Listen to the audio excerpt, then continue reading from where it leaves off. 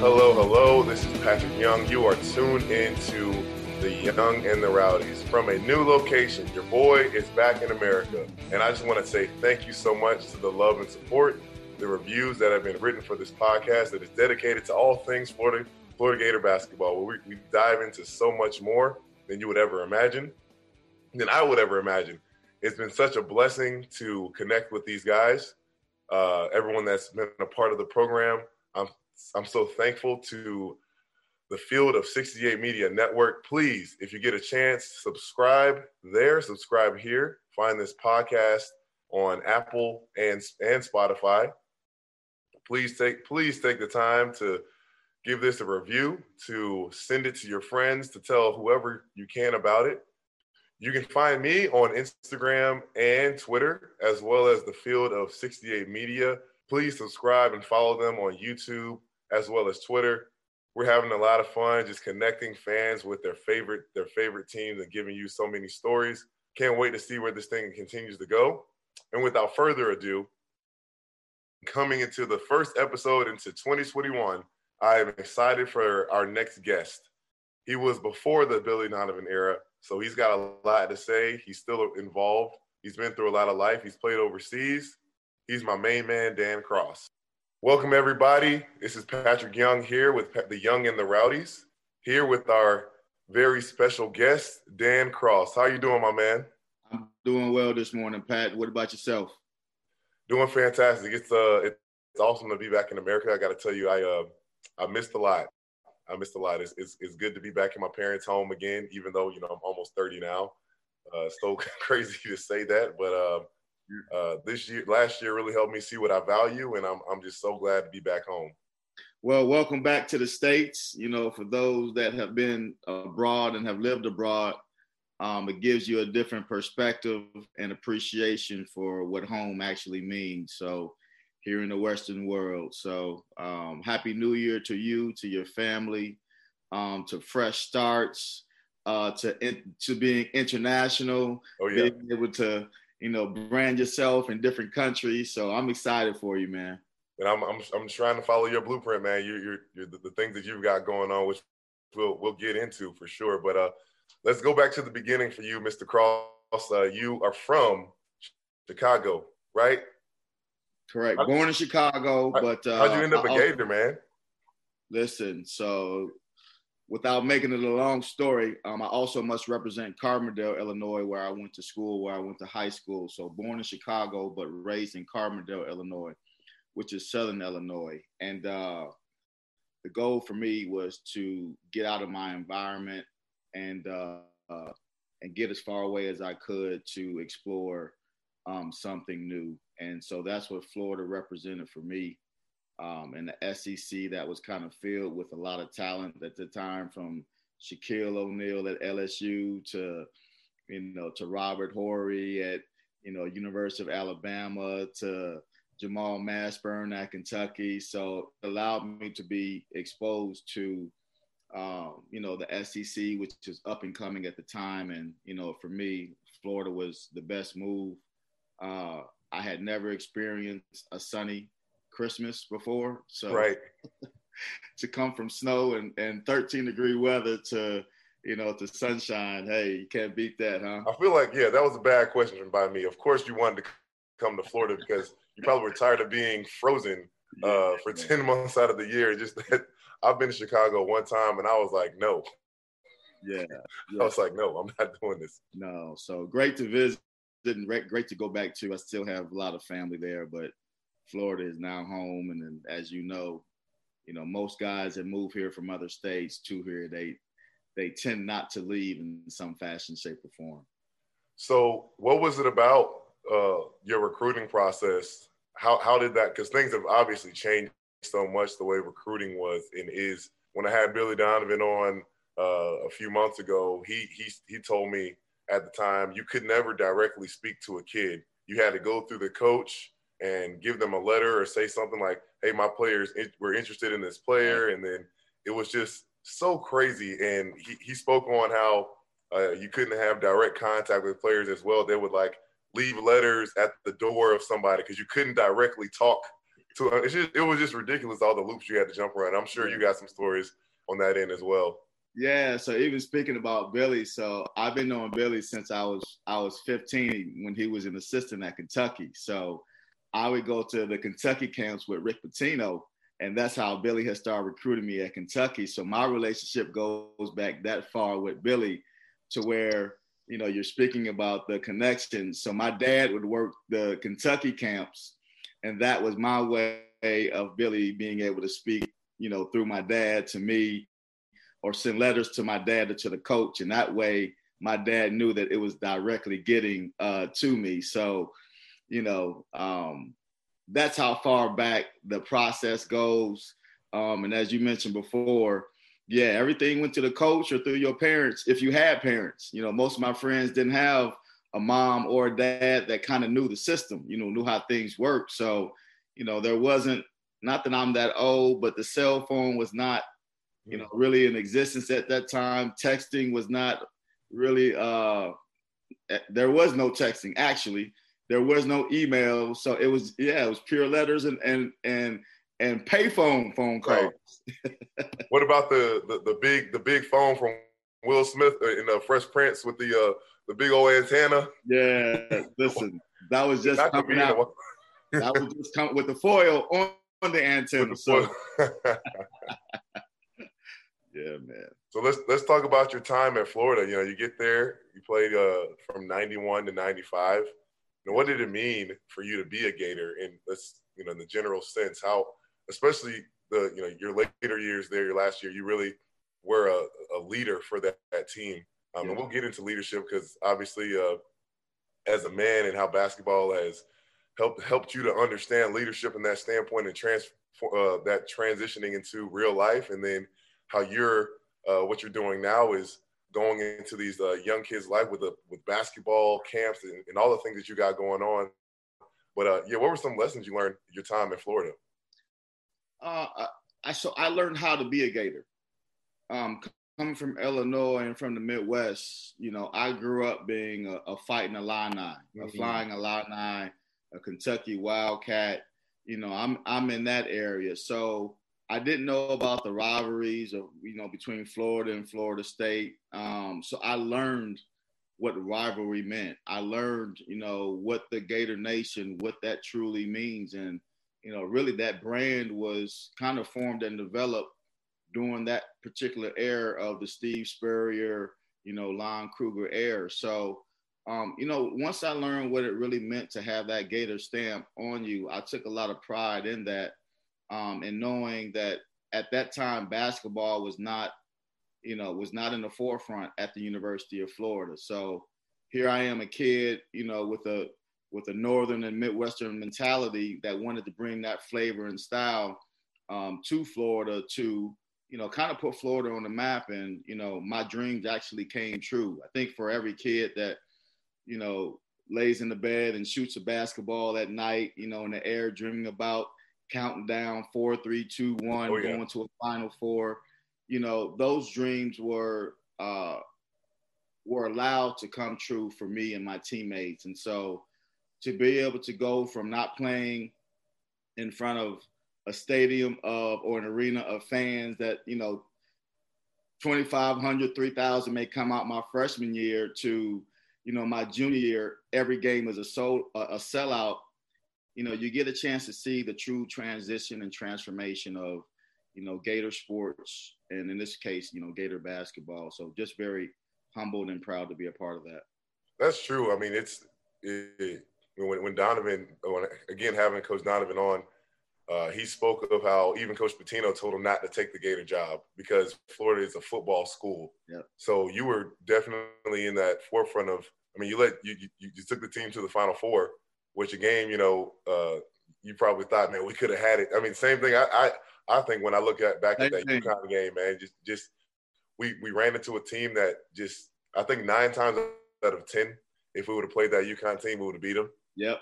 They just were the better team that day and just came and just got it done. And, without what you've done to help build the program, and I probably wouldn't have been a Gator. Who knows?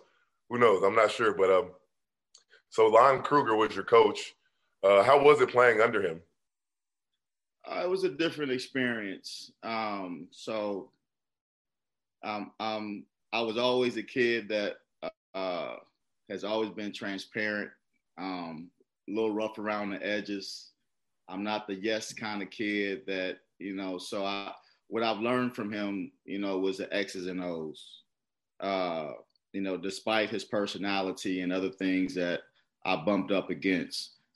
He's a very smart and intelligent young man when it comes to just the X's and O's of the game, which as a point guard, once you learn that it's more than just playing it's more than just playing basketball. It's actually studying and being a student of the game. And in my case, I had to learn his mind in order to learn all positions, in order to learn the game, in order to learn what's going to happen 2 or 3 plays ahead. You almost become brainwashed to a certain extent, and a little bit crazy. You choose to invest into a game to become the best. And so I took on that role, that responsibility. It came at a cost. So I kind of choose to speak on the good of my relationship with Lon, and that was the X and O's, and not really focus on the personality types that kind of clash when it comes to, to alpha males, right. Dealing with, this game that we play in. Well, I love to get your perspective on this, because obviously there's so many different types of coaching styles. Yeah. You got the dictators, you got the right players, coaches. Right. What have you seen to be like the most, if you were to make a prototypical style coach, what would be the characteristics that you would see that coach has balance, where there's teaching and they're involved in the players' lives? Because for me, I think that when you're in that leadership position, you are a role model, and for a lot of the kids, you're that father figure. So it's a disservice to not maximize each and every platform you've been given, especially when you're a coach and they're looking to you, and through them is the lens of how you're going to view what you do, right. How you're going to view your experience. So right. what are some things that you think are important to be as a coach? Yeah, I'll say this, and again, this is not too much disrespect to Lon. Oh, just in general. Yeah. Definitely to be a player's coach, you have to have a certain type of personality to be able to relate to players like you and I that may not come from the backgrounds that these coaches come from. And so that's something that I look for with kids that I coach on my travel teams. And, if I were to look back and do it all over again, that's definitely a characteristic that I would look for, is a coach being able to relate to me where I come from. Lon didn't relate to me. And so that's where the conflict came in. But what we did relate to was the X and O's. And so there has to be a combination of a coach being a player's coach, which there's plenty of, and every coaching staff needs that player's coach that can relate to the Patrick Youngs of the world, to the Dan Crosses of the world. But there also needs to be a balance of being able to teach skill development and X's and O's of the game. So, and that's more of an honor roll or IB type of teaching instead of a special ed teaching when it comes to basketball, where you're just kind of throwing a ball out and telling talented kids to run and jump and play basketball. That doesn't get you to a Final Four. So, my prototypical type of coach would be the player's coach that can relate to me, because now I can listen. Yeah. I can listen without thinking that there's any ulterior motives or the coach doesn't understand me. So when you have that kid from the inner city that is looking for that father figure role, you need that kind of coach, that type of man that can first stand up against that strong kind of alpha male that's coming from that area, but then second, be able to listen first, but be able to teach. And once you can listen, then you can teach. Then you got the kid. I don't care where he comes from. Yeah. He can come from Europe, from Africa, he may not even be able to speak the language, but he understands the body language. So, those are characteristics that I believe in and I know work because I've seen Billy do it. Yeah. Yeah, I completely agree with you because every player, every person is different. Yes. So you can't put a square peg into a circle and say every player, just especially when you got 18-year-old kids, first time living away from their parents. Yep. I mean, you came all the way from Chicago down. I need to know, for me, if I'm a player and I'm traveling across the country to play for you, I need to first and foremost know you care about me. Yes. I need to first and foremost know that you are striving to build the relationship. It doesn't have to be perfect. I'm not saying you got to coddle me but I need to know you care before I'm going to care about what you know. And you want a player that's going to be like, that's my coach. Yes. I'm going to give it everything I got every time I step on the court for this guy. And that was what Billy did for me. Yes. And I saw him do that with each and every single one of my teammates. Yep. But it was a matter of where their heart was, where their mind was, what they needed. He took the time to truly learn each player and help them because everybody was on a different journey. I mean, it took Casey Prather until his senior year till he really figured things out, till he really was able to click and become the player that we all knew he was capable of. It took me a while to finally get more mature. It took Scotty, it took Will, it took Vernon Mack, all these guys to finally figure it out. And just so thankful for that. So you've been around the team these last few years, the basketball team. What have you seen of the program? In these when Coach Donovan was there, and then we'll go into the transition into Mike White now being there currently. What are some similarities, some changes? What's your take on the state of Gator basketball? Yeah, I hope my mouth don't get me in too much trouble, Pat, but there's a difference, and I think everybody knows that with the personality types, with the style of basketball, the style of play, it's not the same. But so is business, so is life. This is the direction that the athletic department and Strickland and that team have chosen to go with Mike, and I think he's done a good job. I would like to see a style that continues to fit Florida basketball. As when you guys played for Billy, and not trying to compare Billy to Mike, as there should not be a comparison, but the style of play should be something that should be familiar because we're getting the McDonald's All-Americans.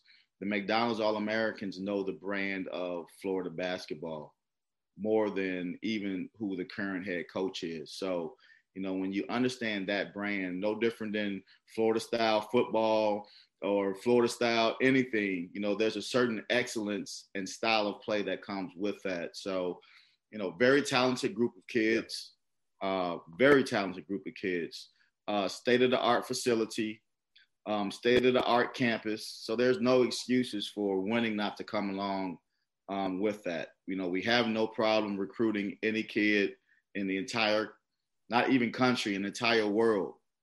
So, you and I both know we can walk through airports, and if we have any kind of Gator gear on, people will walk by us and say, "Go Gators." Yes.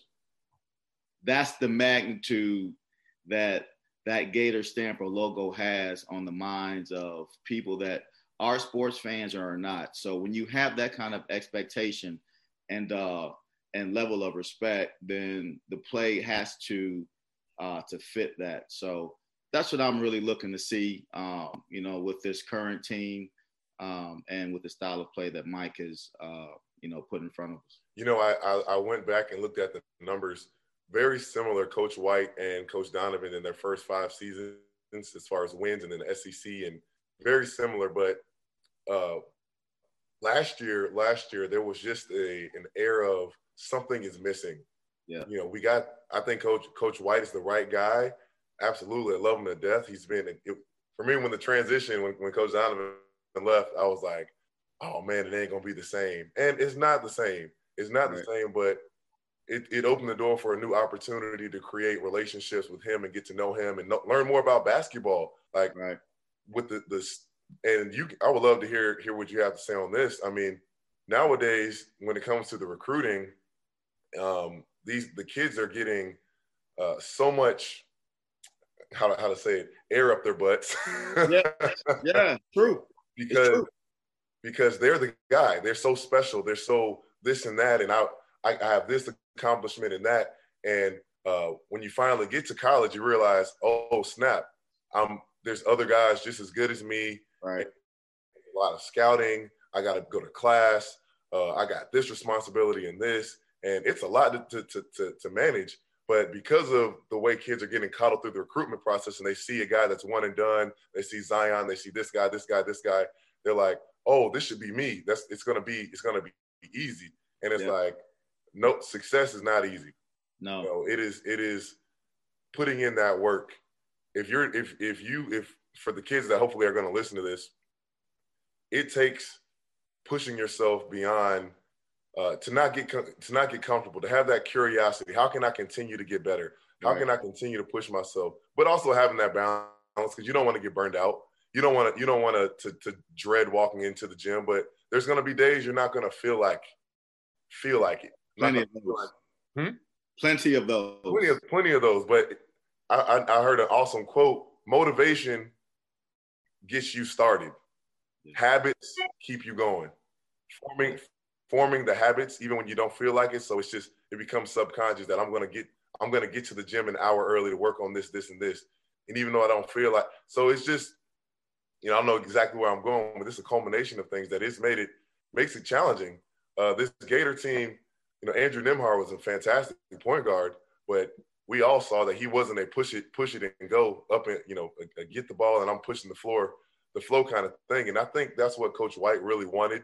And he's striving to do that more, wanting to press more, wanting to really get it going. I love Tyree Appleby. I think he's going to be phenomenal when he really figures it. I wish I had a point guard that was passing the ball like him. He's trying to throw the lob every time. Yep. Yeah, very true, especially for a guy like you. Oh, so, man. Yeah, I love my guys to death, but I had Irving and Kenny Boynton were my point guards primarily when I was there. So they, those guys are more scoring type players, which they were great at doing. But for me, a guy that just wanted to catch lobs and dunk on everybody, it was a little bit of a struggle. But yeah, man, I get it. So to piggyback off of some of your comments, even Nimhart, as I watch him at Gonzaga now, I wonder, why wasn't he playing that way at Florida? That's a question that comes in my mind.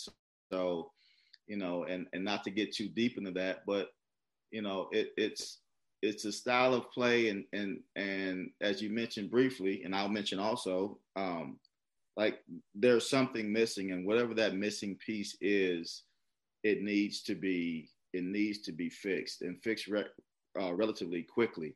Mm-hmm. Just because of the brand alone, players are going to want to beat Florida, not because of who's even on the current team, but because what Florida has done, stemming back to you guys, stemming back to the national championships, stemming back to all the success that Florida has. People want to beat Florida just because, right?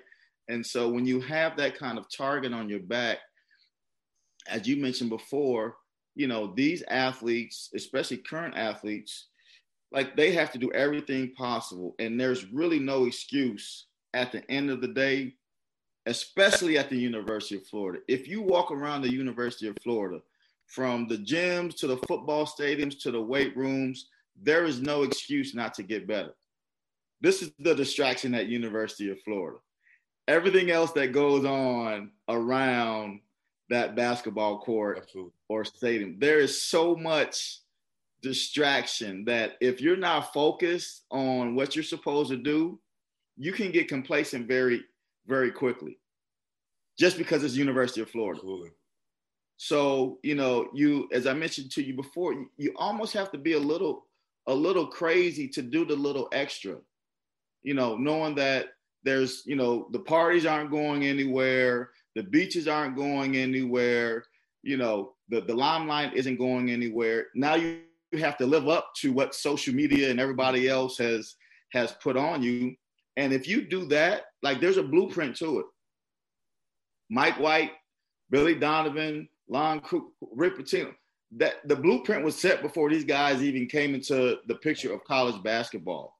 So if you follow that, if these current kids follow that, you know, the Trey Mans of the world and Scott, like if they follow that blueprint, then they'll live up to that McDonald's, you know, All-American expectation. And they could possibly be one and done. So then my question is, well, if they would have went to another school, would they have been one and done, you know, under someone else? You know, so these are just questions that I pose, you know, and not really a challenge to anyone, but, you know, my expectations are high for these guys. So, right.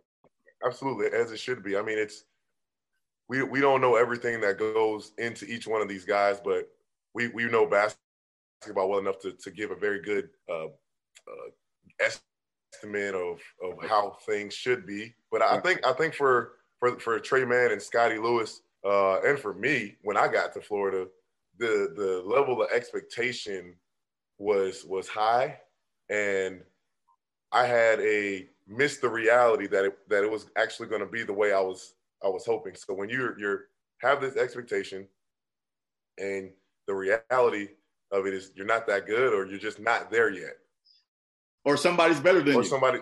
What is that equation equals frustration. It right. gets about, you get frustrated, and and that's the thing. It's like you want to have a coach that's going to humble you through this recruiting process, and like instead of coming and saying, I'm going to give your son all this and that, and he's going to do this and that, blah, blah, blah. You got to be real with him. I'm going to help your son get better. I'm going to push him. I'm going to do X, Y, and Z. It's not going to always be easy. I'm going to hold him accountable. And that is so important, I think, because real life, you know, people ain't holding your hand everywhere you're going to go. And that's why I love sports so much. I think this world would be such a better place if everyone experienced team sports at least once in their life, to really work towards a common goal with other people. And that camaraderie, doesn't matter where you came from. That's what I love playing with the Gators. We have Will You Get come all the way from France. Yeah, man. Cody Larson came from South Dakota. Yep. Who else am I missing? Do we have any other foreign guys? Before I got there, we had a player from Israel. They have a guy now that's from all over. But it's like, if you don't get to that, have that humility, having that healthy humility in everywhere you go. But I want to ask you, how did you handle it? You know, just the distractions that are ever so easy to fall into when you were at school from 91 to 95. I handled it the best that I knew how to, not having a blueprint to know how to deal with the transition to college. And I don't care if someone tells you the blueprint. Right. Until you actually go through the transition itself. And as you know, talent has something to do with it, but a lot of times it's the maturity of being able to deal with college life that is probably the biggest transition. You know, for some, it's getting stronger. For others, it's a mentality. For others, it's being away from home and being in a different environment.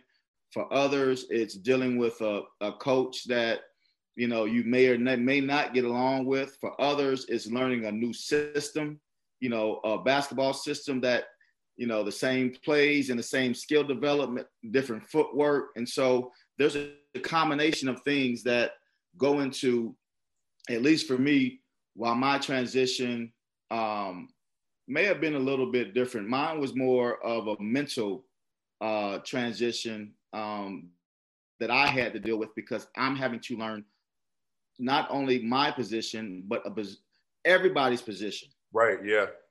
You know, and as the point guard, you're having to learn everybody's position, a tempo, a style of play, and then you got to study everybody. You got to study 15 other teams. Yep. So there's a different learning, and there's an adjustment to that when it comes to, you know, for me, I'm a kid that I'm used to going up and down, running and jumping, passing the ball, and the SEC isn't like that. You may do that the first half and a little bit of the second half, but the last 6 minutes of the game, you and I both know the game is going to slow down. It's going to be possession by possession, and it's going to be who can outthink who, and who's going to make the first couple of mistakes to win the basketball game. Yeah, absolutely. It comes down to that last bit of it comes down to your habits. I think when it comes down to those last 6 minutes of a game, last few minutes, it comes down to the conditioning. And what separates good teams from great teams is that they do the little things consistently well. Yes. That's what makes a team great. Okay, anybody can close out and rebound or box out right a little bit, a few times. I can dive on the floor here or there. I can jump to the ball when the ball is passed. I can hands high. I can shadow. I can do all these things that a lot of players might think, I don't really need to do that. But I'll tell you what, the one outside of my team in the last few years, the team that I saw do this the best was that Villanova team that beat North Carolina. Yeah. They were undersized. They were outmatched. The UNC team was more talented, but they did every little thing. And because they did that, the door was open for an opportunity at the end and a shot that we'll never forget. Yep. And that's what a lot of players don't get, especially, when it comes to becoming a professional. And I know you played a little bit overseas and bounced around. What difference did you see as far as when you transitioned from college to pro? Because I can tell you plenty of them, especially from the coaching standpoint. But what were some stories you have when you're like, wow, this ain't college anymore? Listen, as soon as you step off the plane, from the NBA tryouts to being overseas, that transition is even heightened to the highest level, because now when you've mastered the college game and you're perceived as being one of the top players, you believe that, for the most part, when you get to that next level, wherever it's at, whether it's an NBA team or overseas, that you have now made it to the top. Little to be known is that the process starts all over again. Mm-hmm. So, the coaches may or may not know you. The players or your teammates may or may not know you. If they know you, then they're competing to go against you. Nothing is really guaranteed, especially when you go overseas. Now you're dealing with a language barrier. You're dealing with a culture barrier. You're dealing with, living in a country that really doesn't have the same, they may not have the same laws as you, the same religions, the same beliefs. So you're dealing with, can you adjust to an environment that you've never been in before? Right. So, you may have one or two teammates that speak English, but the coach is speaking the native language, during halftime. And so you got to have a translator there to translate.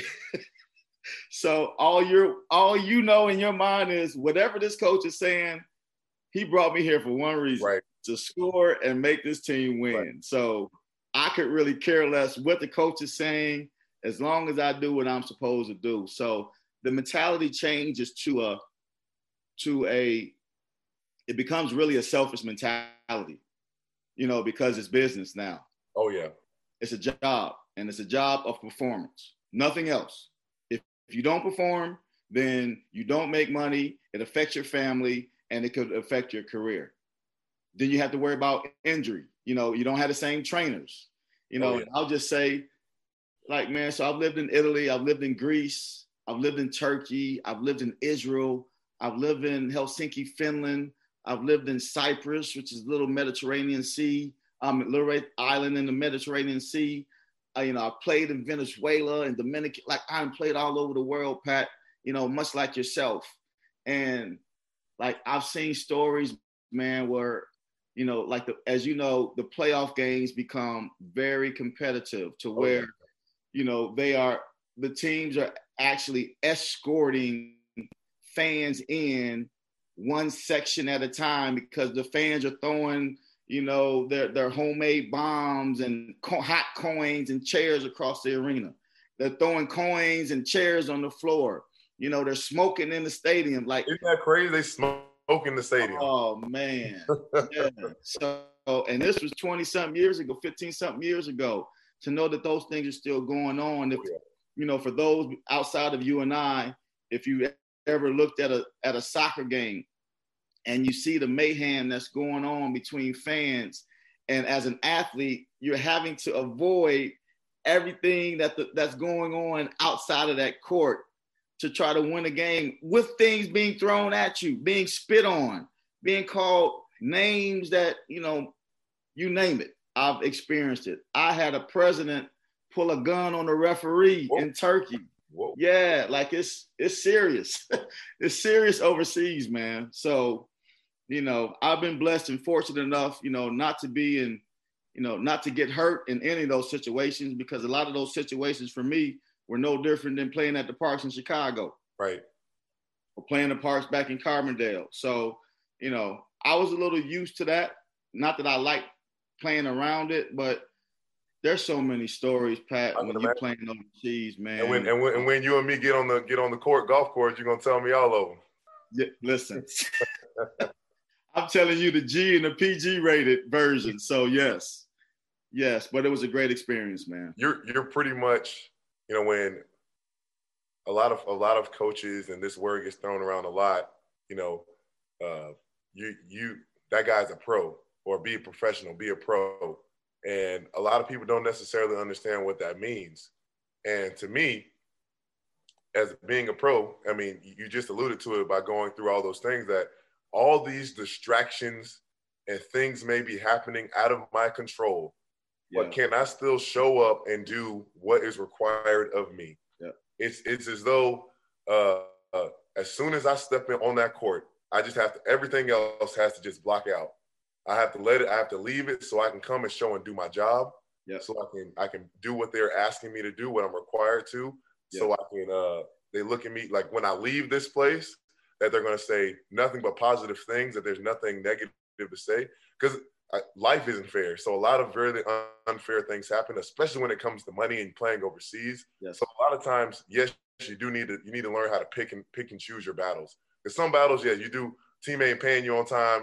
You gotta fight. But sometimes if it's a smaller thing, you have to be able to let that thing go, or just wait for the right time, because the last thing you want is for any type of negativity to be put on your brand. Like, yes. You are. Well, I'm sure this is what you tell your boys, is that whenever you go anywhere, you are now a brand. You are where people see you and you stand out because you look like an athlete. So if they have an interaction with you, make it a positive one. Yeah. Make it one where they're gonna say, "Oh, that was a nice kid that could articulate himself.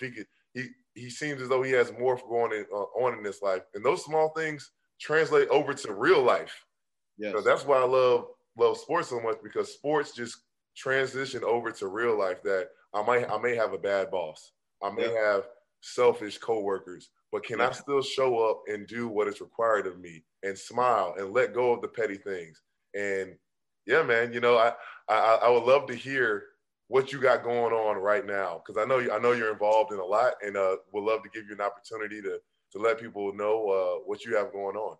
Yeah, well, just to kind of piggyback, and segue into that. So that what sport has done for me is to teach me a discipline, and a crazy focus that was taught by all of the distractions that could have led me down the wrong way. Not just fans, but my friends. Oh yeah. I can adapt to just about any crowd. I can dress up and I can look the part. I can dress down and look like I come from where I come from. And I can speak both languages. But understanding that money speaks all languages, like money is universal. So once you understand that and you can adapt, then the next part of life is, how do I transition that discipline over to things that I can enjoy doing and continue to dictate to the game, and in this case, the game of life, before the game of life starts dictating to me. And so basketball has been a blessing and a curse all at the same time. The blessing has been, I've been able to see the world. I've been able to make a little money. I've been able to provide for my family.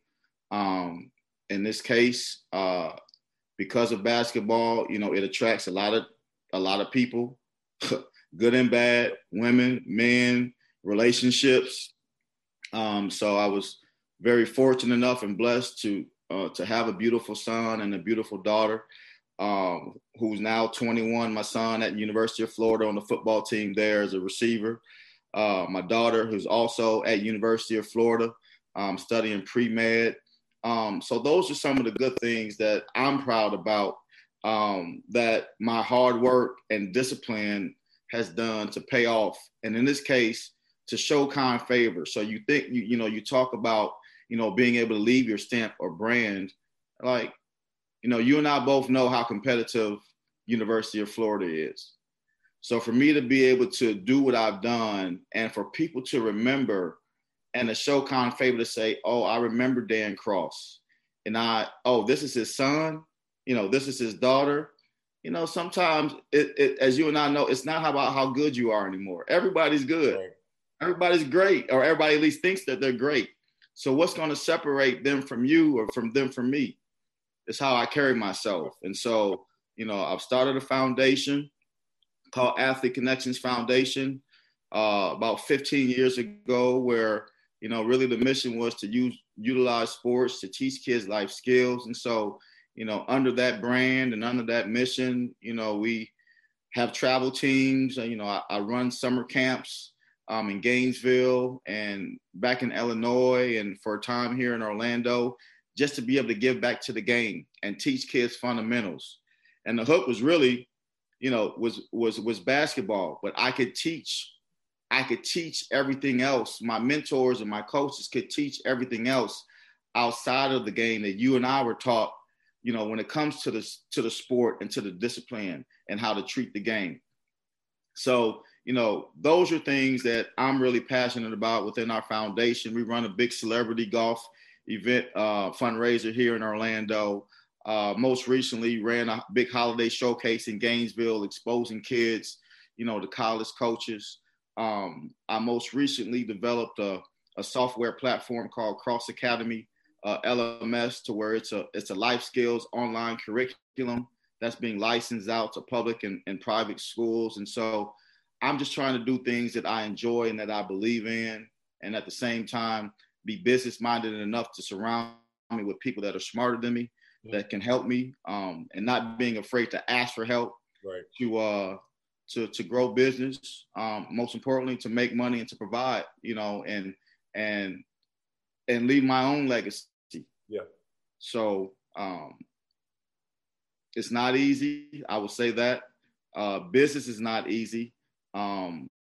I've took a lot of falls. I've lost everything because of what I believed in. I've chosen to bet on myself instead of somebody else betting on me. There's a saying that, you can choose to live, there's three sides to the coin: heads, tails, and the edge. I choose to live on the edge, man. So I haven't heard that one before, but Dan, thank you for sharing that. It's crazy that pride gets in the way of so many people, because nobody knows everything. Nobody has all the answers. So for me or you to ever walk into a room and not have the openness of our heart of, maybe this person can maybe teach me something. This person can maybe teach me something. And that's something we should hold on to for life. Yeah. Because even if it's maybe a 6 or 7 year old will teach an interaction with them will teach me something about patience. Yes. Or will teach me how to enjoy the moment, or it will, somebody will break down something because I asked questions, because I listened. And a lot of people don't want to listen. They just want to be heard. They don't want to actively listen. They want to hear what you say and be like, oh, okay, I already have my answer, instead of listening, processing it, and then responding to what you're saying, answering the questions, because that's how we grow. Yes. That's how we understand each other better. And that's something I'm sure that is vital in your life skills, that learning how to listen, how to just slow down, be patient. What are some life skills? Not the thing now. What are some of the primary life skills that you would tell a freshmen in college that they really need to strive to mature and cultivate?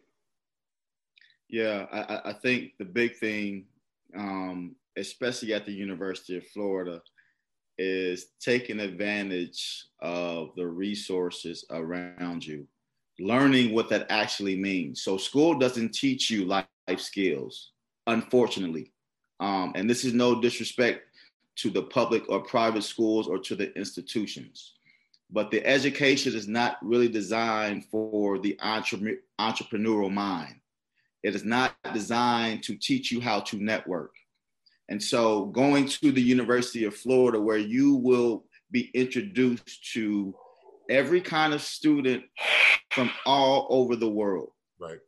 You must know and understand that these relationships could and should, and in my case, will last for a lifetime.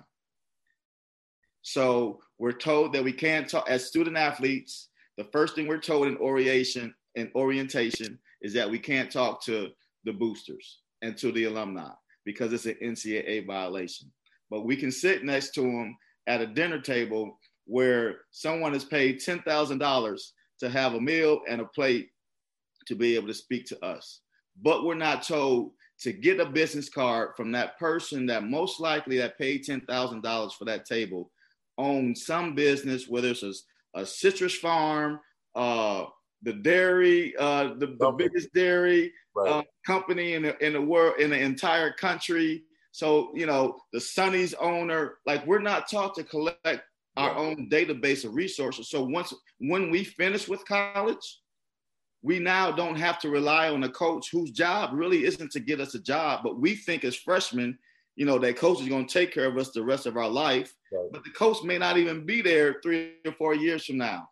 So in understanding that business of resources, that like these alumni and boosters, they want to be around, they identify with the skill set that we possess, that they possess in business. So they're willing to do anything to invest into a school like the University of Florida or an athletic department like the University of Florida to say, you know what, I want to be around this kid.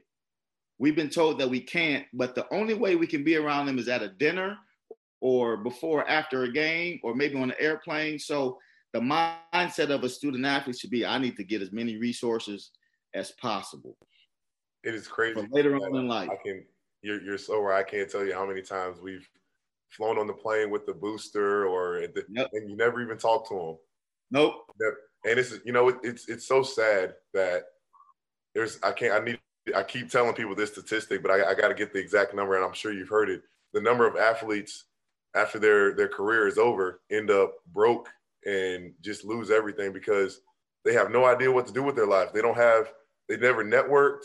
They don't have those connections. They didn't start building those relationships. They didn't have an understanding of, and it's so sad that the system doesn't actually teach us how to budget. Like, what is that word? What does that mean? How to pay my taxes, how to do this and that. I gotta learn through another institute, something extra. And if I don't have the money to do it, or I don't have the focus to do that, I'm just gonna pay somebody else to do it. So I don't have to learn how to do it myself. And then you stop making the big bucks, and then you're home all day. Now you gotta play a different role. It's no longer you're still the head of the family. You know, you would say you're still the head of the family, but now we're not traveling. There's no games. There's none of this. You're home, and you're 30, 35. Hopefully, you got another 60 years to live. What else are you going to do? And that's why I'm so motivated and encouraged by what you're doing. And I'm glad that I'm back to help and serve and be of a resource for you.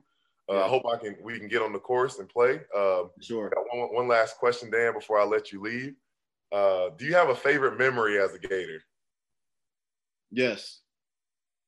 So my teammates, first of all, I would be remiss to not shout out to my best friends and my brothers who have been by my side and vice versa since we were 18 years old. Well, I went into school at 17.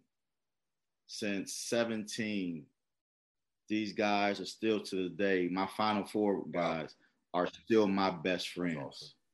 Awesome. And there are not too many, I don't know too many teammates or opponents that can say that all of their college buddies, in this case, from my junior and senior year, that they speak to on a weekly basis. We have, if the university doesn't do something for us, for our Final Four guys, we have our own reunion every year. We speak, and I have guys, I got one teammate in China, one team all over the world. So that's the first, is giving honor and respect to my friends, my best friends, my brothers, and my family.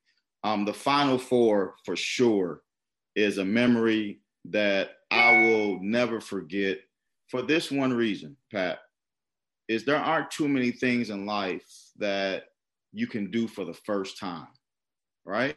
Right. And in this case, the University of Florida had never gone to a Final Four for the first time. I don't care what will ever be done after that. Right. We did it for the first time, right? Right.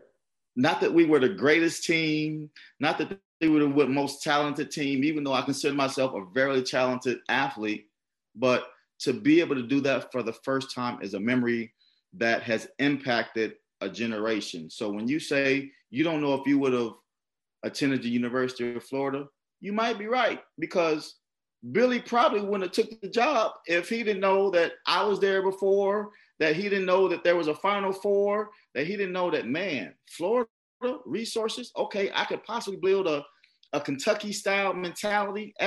So there's a domino effect of kids who saw that and said, you know what, I want to go there just because they did it for the first time.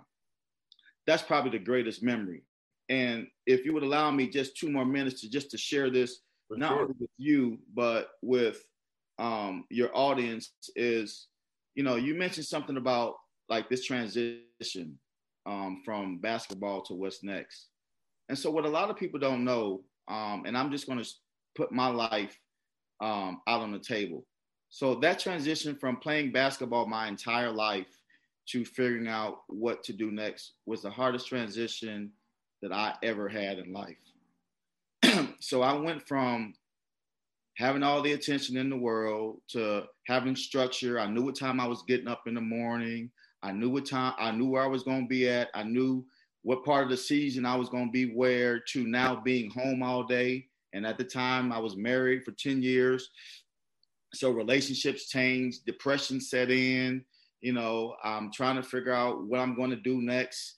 Instead of me understanding my own financial literacy, I had depended on somebody else that knew more than me to help me with my finances.